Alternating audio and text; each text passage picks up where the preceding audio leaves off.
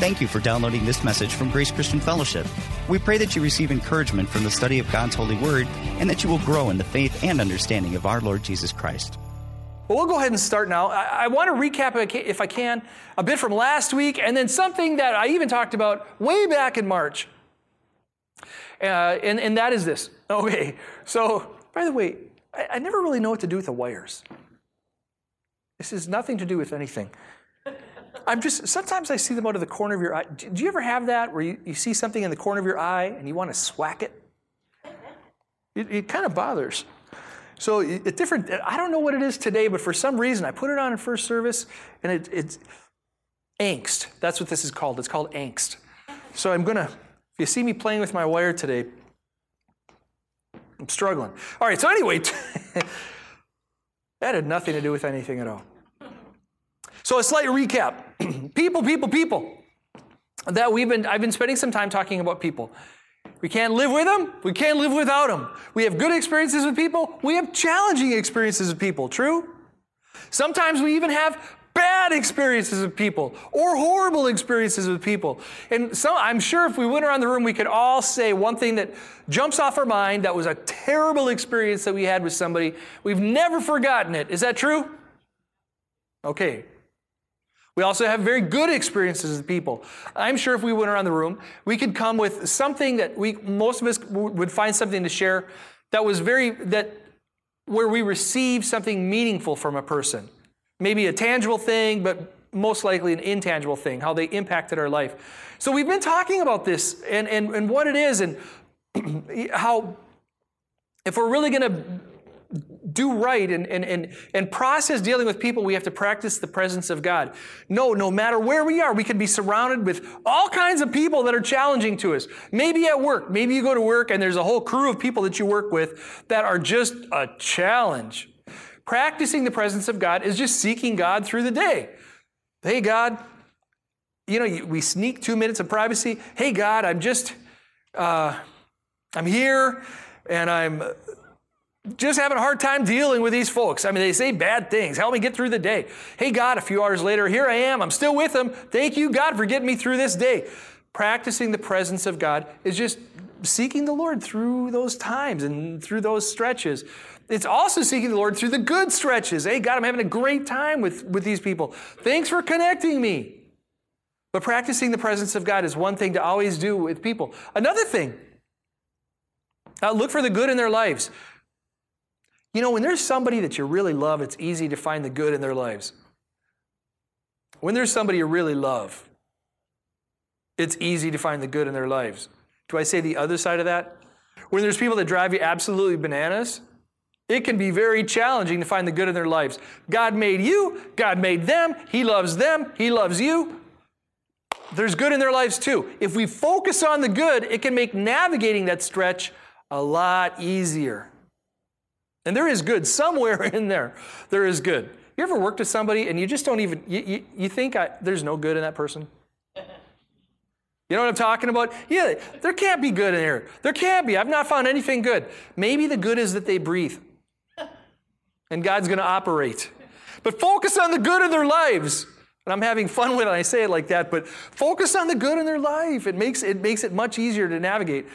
And then we talked a bit about, last Sunday, I talked a little about our intentionally strategic efforts, things that we can do. For example, invite. Invite. Not vite. Invite. We can invite people anywhere. We can invite them over to our house. We can invite them to church. We can invite them to join us in prayer. We can invite them for coffee. We can invite them to a cafe in between services. We can invite anywhere. But the key is to invite. Invite. Yeah? Okay. Then we also talked about our ministry is a way to be intentionally strategic. If we do things here, nothing says welcome more than I'm doing something for you. So if we're trying to do things for each other, it's a very appealing, it's very hospitable, and it's a very good outreach effort. If we don't do anything, it's harder to find that hospitality sometimes, to see that hospitality. So we invite and we do stuff, and we do it as a group. The Bible is chock full of people stuff. And this is really where I want to get at. It's chock full of people stuff. We can go all over the place and we stumble on page after page after page of how to interact with people, whether they're good people and easy to work with, or they're challenging people and they're hard to work with. It's all over. Every now and then, somebody will share a people story with me. You know, the really hard people stories, and you think, why, how did you put up with that? And then we hear the other people's stories. Wow, that's great. That's so cool that that person did something for you. In the Bible, we all have to process the people experiences, and the Bible has thing after thing after thing. Go ahead, Maddie.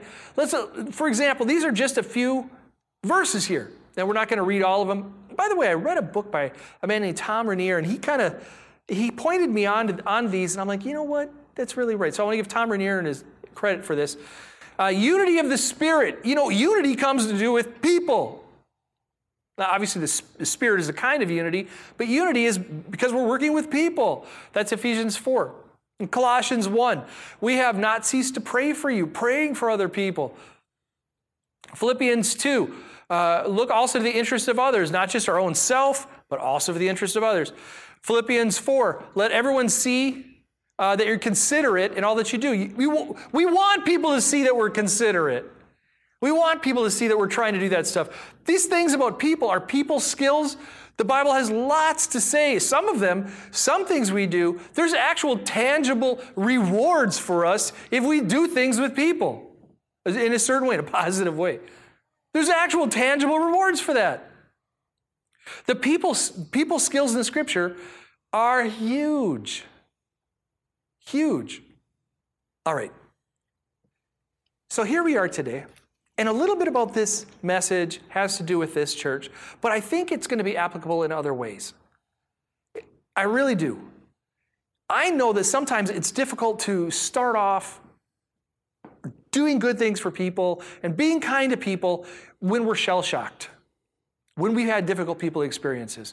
So what I want to do for the rest of our time is just kind of look at 3 things that might help move us. If we do these things, it does make it easier for us to do good in people's lives.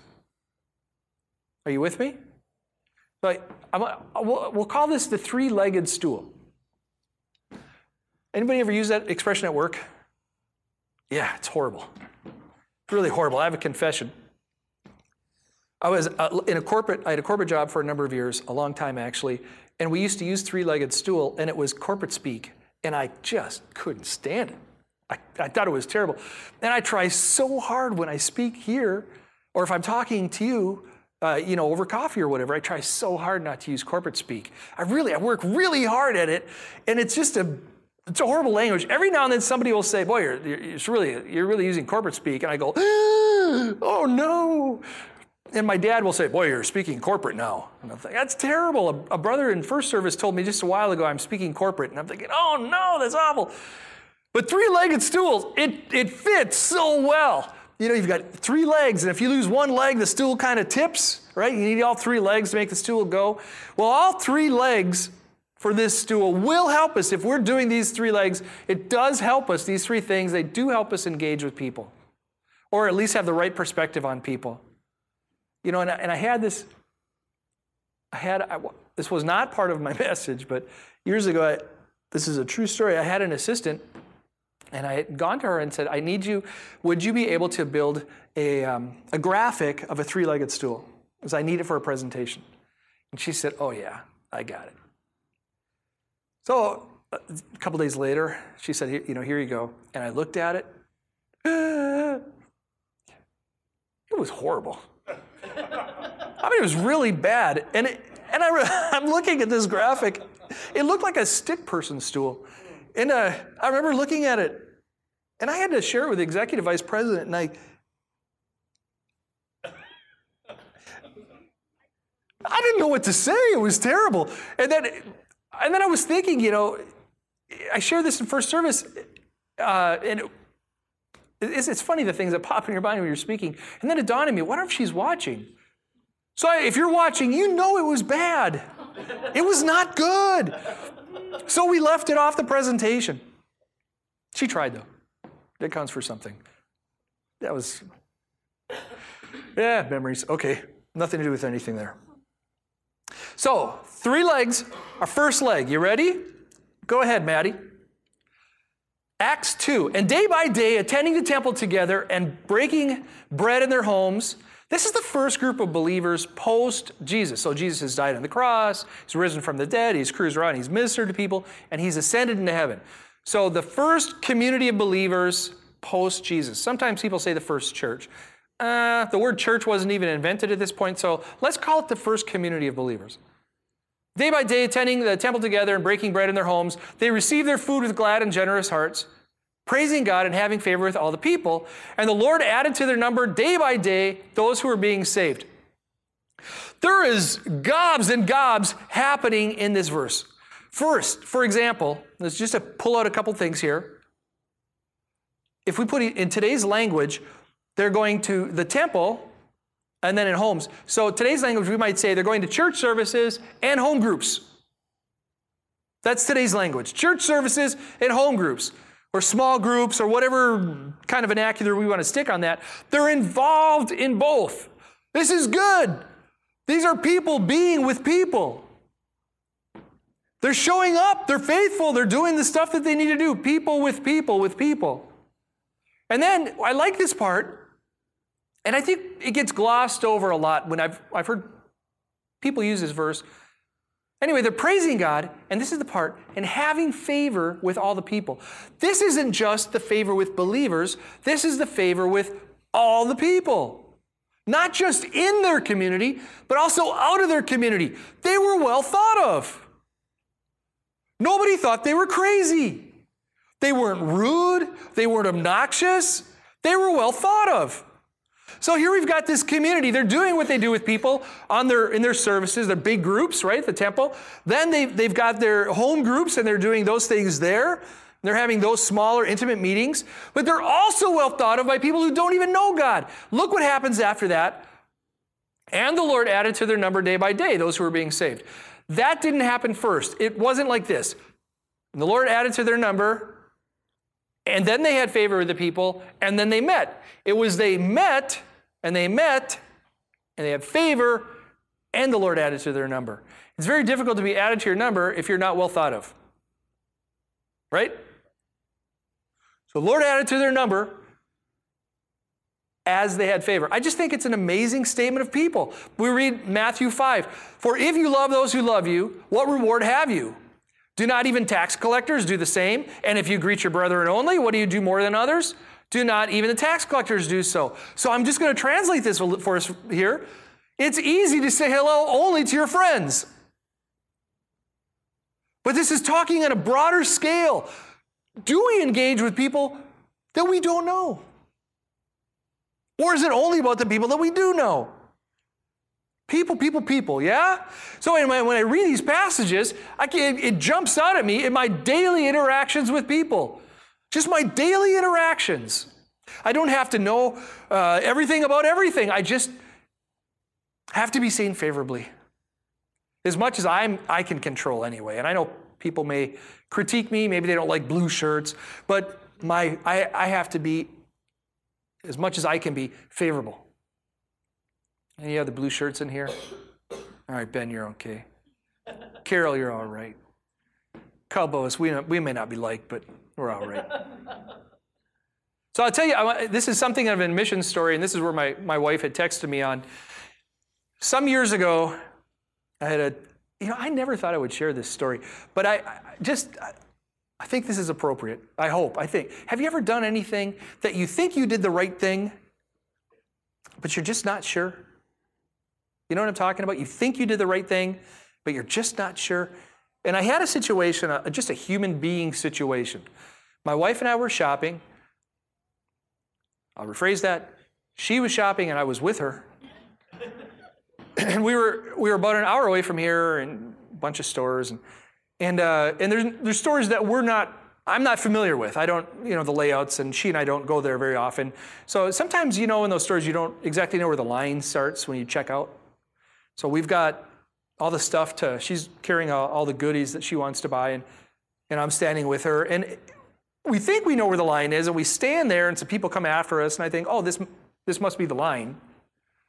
And some other man, he stands on the side some feet away from me after we got there, and basically he skips me. So I say, hey, buddy, is that the line? Is this a line? Because I don't really know where the line is. Maybe I'm in the wrong place. Anybody ever done this before? Am I the only person? Okay. So and he gets mad at me. Apparently that's the line. Or I don't know I still don't know if it's the line. So he gets mad at me. And I'm just asking about the line. So he walked over, and this is why I'm not sure if it was the line, he would have stayed there. And he walked over, and as I'm asking him about the line, he starts to answer my wife. What? And it was just a very strange time for me. And I'm just confessing here. So I'm asking a question, hey, what's the problem, man? I'm just asking about the line. And he starts to talk to my wife, and I'm thinking, this is weird. So he's getting closer, and he's really just engaging Leah. So when I would talk to him, he would answer her. That's odd. I'm her husband, and I'm right here. I'm the one talking to you. Leah's not saying a word. She's just going to do the purchasing. So this is strange. So as he gets close to her, I think, I'm just not going to let you talk to my wife. So I get in between. I slide between him and my wife, and I say, just answer me. It was a tense moment. He was a little shaver, but a courageous little guy. He wanted, I don't know why, and even standing like that, he would still try to go around and talk to my wife. I did the best I could. Nothing happened. It wasn't that kind of situation. Really, I've reflected on this several times, and I prayed about this a number of times. God, did I do right? Did I do right in that moment? If I can do right if I can have favor, I don't have to get him to like me. And sometimes people just aren't going to like us. But if I can just do the best I can to have favor, I'm on the right road. You with me? Sometimes it's not that easy. We didn't come to blows. Although the people in line said, boy, there's something wrong with that guy. People behind me. And I said, I know.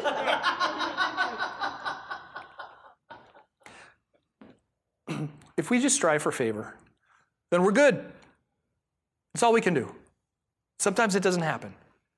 That's all we can do. I have prayed for him a number of times since then. I don't know his name. I think I can still pick him out of a lineup. Isn't that funny? You get somebody's face like seared in your head. Oh, buddy, I'm on to you. Probably was a Bears fan. Those people from Illinois. Somebody from Illinois in the second row here. I'm having a really good time with right now. All right, that's one of our three legs. Let's look at the second leg. Go ahead, Maddie. Ephesians 2. For by grace you have been saved through faith. Oh, believers, we love this verse. And this is not your own doing. It is the gift of God, not as a result of works, so that no one may boast.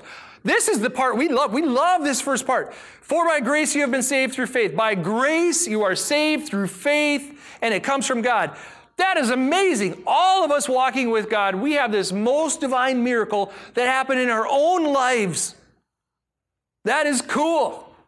But the second part of the verse is where it starts to get into, or the second verse is where it gets interesting. For we are his workmanship, created in Christ Jesus for good works.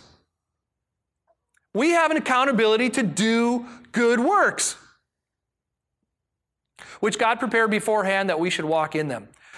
We need to do good works. We read on 1 Corinthians 12, to each is given the manifestation of the Spirit for the common good. For the common good. I got a little bit of something for the common good, not just for me. You got a little bit of something for the common good, not just for you. Yeah? So thank you, God, for these gifts for everybody. Flows through me for everybody. And thank you for giving me this faith, grace, so I can do good works.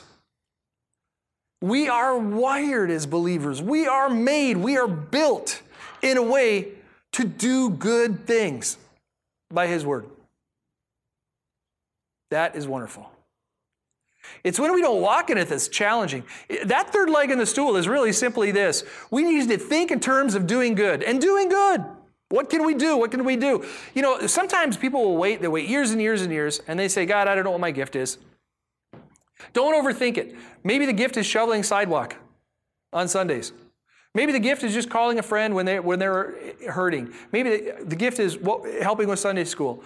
Or, you know, some gifts are very public and they're very easy to see here, for example, in our congregation. We've got our worship team, for example. That's a very public effort. We see the people who are on the stage. We have a man here named Bob Halverson who's putting together a security plan, and it's a very quiet gift. Hopefully we don't all see this security plan. You know what I'm talking about? It's a good thing to have, and hopefully we leave it in a drawer. And I'm saying that, you understand what I mean by that. So some gifts are very public, some gifts are very private, but we need to be walking and doing good works. This is a good thing. So there's an interesting phenomenon happening across America with churches right now. It's not worldwide, but it's definitely in America. And there's a lot of people who are following this effort, a lot of people watching this church phenomenon that's been going on for some time. So there's lots of statistics and resources that point to this. And by the way, if you don't know this, I really am a numbers guy. I enjoy numbers or metrics that really back up thoughts. So there's a lot of numbers that say at least 100 churches in America are closing per month. At least 100 are closing per month.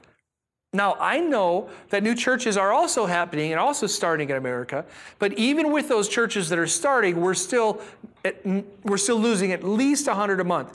Some statistics say up to 100 a week. Some statistics are just about 100 and something per month. So I'm saying at least 100 a month. That's a horrible loss rate. That's terrible. Where are the churches going? It's a problem. We should not be losing churches in America. Now, while that happens, there's something else that's going on, and a number of you may have heard about this, and this is not a bad thing, this is a good thing. Churches, and even around here we have a number of churches that are sending out local groups to start local churches. So for example, imagine here we are on 99th and Capitol. Imagine if we got a few people together, if we said, okay, everybody in that section and you three over there, you guys work together and we're going to send you out. You're going to start a satellite congregation for us on 60th and Capitol. Now we would have the main or the center and then the satellite location. This is a good thing. You with me? It's good to see these churches fire up and start. But what's being experienced, the growth and experience in a lot of the places, not all, but in a lot of the places, the growth is really an interesting thing to watch. Some of them, after a send out, they might be 300 or 400 just a couple years after they start. You think, well, that's wonderful. But most believers in these satellite churches, they're mostly being populated from people who left other churches to go there. They said, oh, that's a new church. I'm going to check it out. And statistics are telling us that there's only between 8 and 15% of churches that are growing in America. Only between 8 and 15% are growing from new people coming to know the Lord. So I'll just kind of let that soak in for a minute. What this means is when churches grow, they're going from other churches. And this is one of the reasons that churches are closing across America. Because people are leaving, and they're saying, there's nothing here for me, and they're going to a new place. Now, sometimes people move, or there's different reasons, or this or that, but big churches are closing.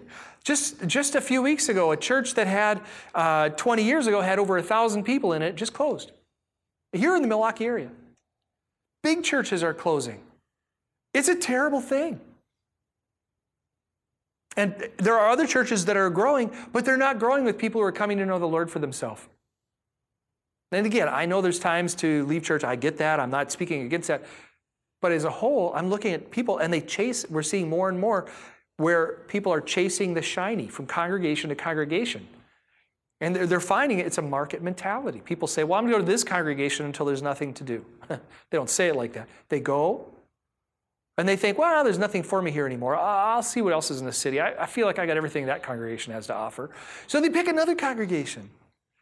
And they go there for a while, and they think, I've been here. There's nothing really for me here anymore. Or I'll look around. And then they pick another congregation. I don't think there's really... And eventually, that's all they do. They'll spend a few years at these places, and they move on until they get something. And it's never their fault. It's always the congregation's fault for not having new stuff. I believe this. I believe these verses. If we get into a congregation and we do our good works, we're much less likely to be flighty. If we build the congregation versus trying to just get from the congregation. You know what I'm talking about? When we pick a place, we put our roots down, our anchor down, or whatever type of thing we want to put down, and we say, this is a place I'm going to build. I'm going to pour into. I'm not going to look to get from. I know we need to eat, but I'm going to pour into it. It's the most interesting trend in America today. Our gifts are for the common good, and we need our gifts here. We need everybody to operate here. It's a good thing. The third leg of our stool. Go ahead, Maddie. Matthew 6. This is a great passage I read earlier from Matthew 5. Matthew 5 through Matthew 7 is perhaps the most prolific sermon Jesus ever preached. And we know it mostly, we call it the Sermon on the Beatitudes. And he's standing outside, blessed are the poor in spirit, blessed are the meek, blessed are the peacemakers. And that's usually what people gravitate to. But actually in this message, he preaches topic after topic after topic after topic after topic. And he really lays out all kinds of stuff for his people, for us. Things that we should be doing more of, or we shouldn't worry about, or we shouldn't think on. And this is something that he speaks to.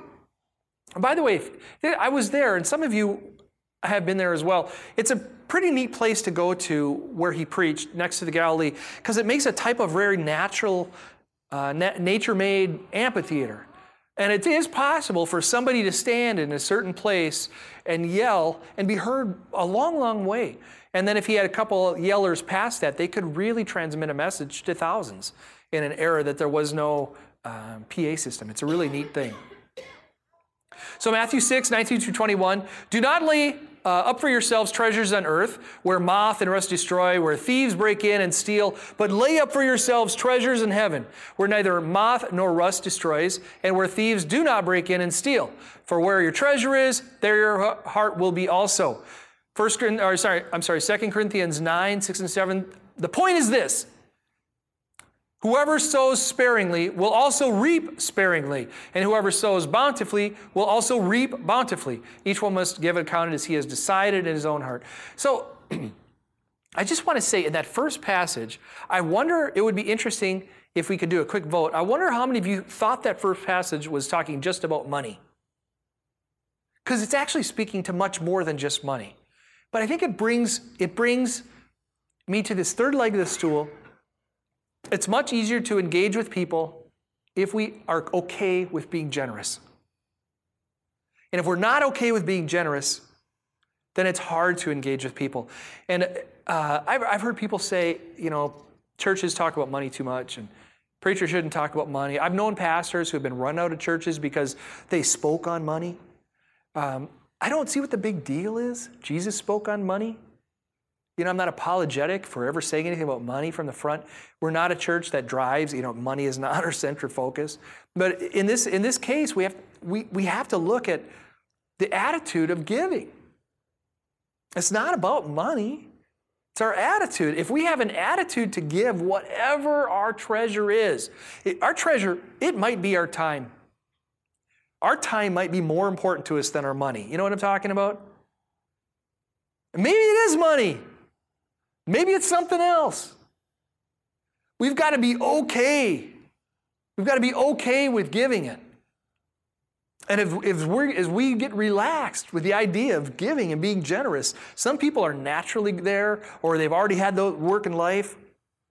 But as we become okay with it, it makes it easier to engage with people. The ones who have a harder time engaging with people are the ones who hold everything close. Their time, their treasure, their talent, whatever. They hold things close. They have a harder time engaging with people. All right, so here's what this message is. The message is about this. The message is, if we're going to be a good 21st century congregation, we've got to walk in agape. I really believe that. I think this is a differentiating point for the 21st century church. the 21st century community of believers. I really do. I think in the 20th century, we had a lot of what we called cultural Christianity. A lot of people who would go to church because their parents took them to church. It's because what they always did. You know, they were comfortable with the idea of going to a church. In the 21st century, that's not happening. What's happening is people aren't going to church. There's people who have never been to a church. I remember, I'll share this story. It's something that happened to my daughter. My daughter is getting married, and she's found a fella who is he was never in a church. His parents never took him. And when he was in his early 20s, he thought, well, I've never been to a church. I'm going to check it out. So he got in his car on a Sunday morning. He didn't even know where to go. He didn't look at, he just drove around until he saw a church that he thought would be open because it was around 10 or something like that. So he picked a church and he goes inside, and it's crazy hearing him describe this story because he had never been in a church. He had never been in one. And he goes into church and he sits in the back. Nobody said anything to him. And he said there was a lot of standing up and sitting down, and there was a lot of people would say things back. It wasn't Catholic, by the way. I said, was it Catholic? He said, no, it's not Catholic. I don't know what it was. He didn't even know to think about a denomination. He didn't know that there was a difference in denominations, other than he'd heard that there's Catholics and Lutherans and Methodists, but he doesn't even know what that means. Now he's a believer, but at that point, he knew nothing. If we're going to be an effective 21st century church, it's because we demonstrate love, because we demonstrate agape, because we look out for people. And if we're going to do that, we have to understand these three legs to the stool. 21st century church is going to be different than the 20th century church. I think things are going to move much faster. I think relationships are going to be much deeper than they've ever been. I really do.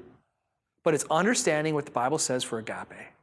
All in all, it's very exciting. And it's a little nerve-wracking doing something different. How many of you just know church is different? Something that's different about this community in the 21st century than the 20th century. Anybody recognize that difference? It is just different.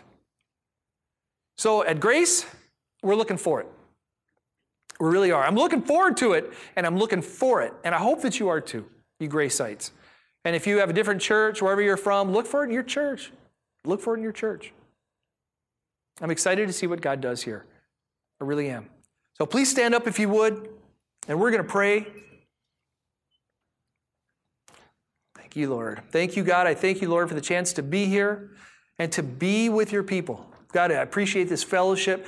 And Lord, I know that you speak very, very much about the kind of relationships that we should have. And I just pray for these early stages, God. If people are looking to engage and looking for a fresh perspective on engaging, that you help them do so. You help all of us do so. Do a good job with reaching out and understanding agape and understanding just the real fundamentals that you call for in relationships. Lord, I thank you for the work in this house. I'm looking forward to seeing more of it. Looking forward to seeing the things that you do in us. Lord, I thank you for everybody here. I really do, God. We're blessed to be yours. Thank you, Lord. In Jesus' name, amen. May the Lord bless you and keep you. May he make his face shine upon you and be gracious to you. May he lift up his countenance on you and give you peace.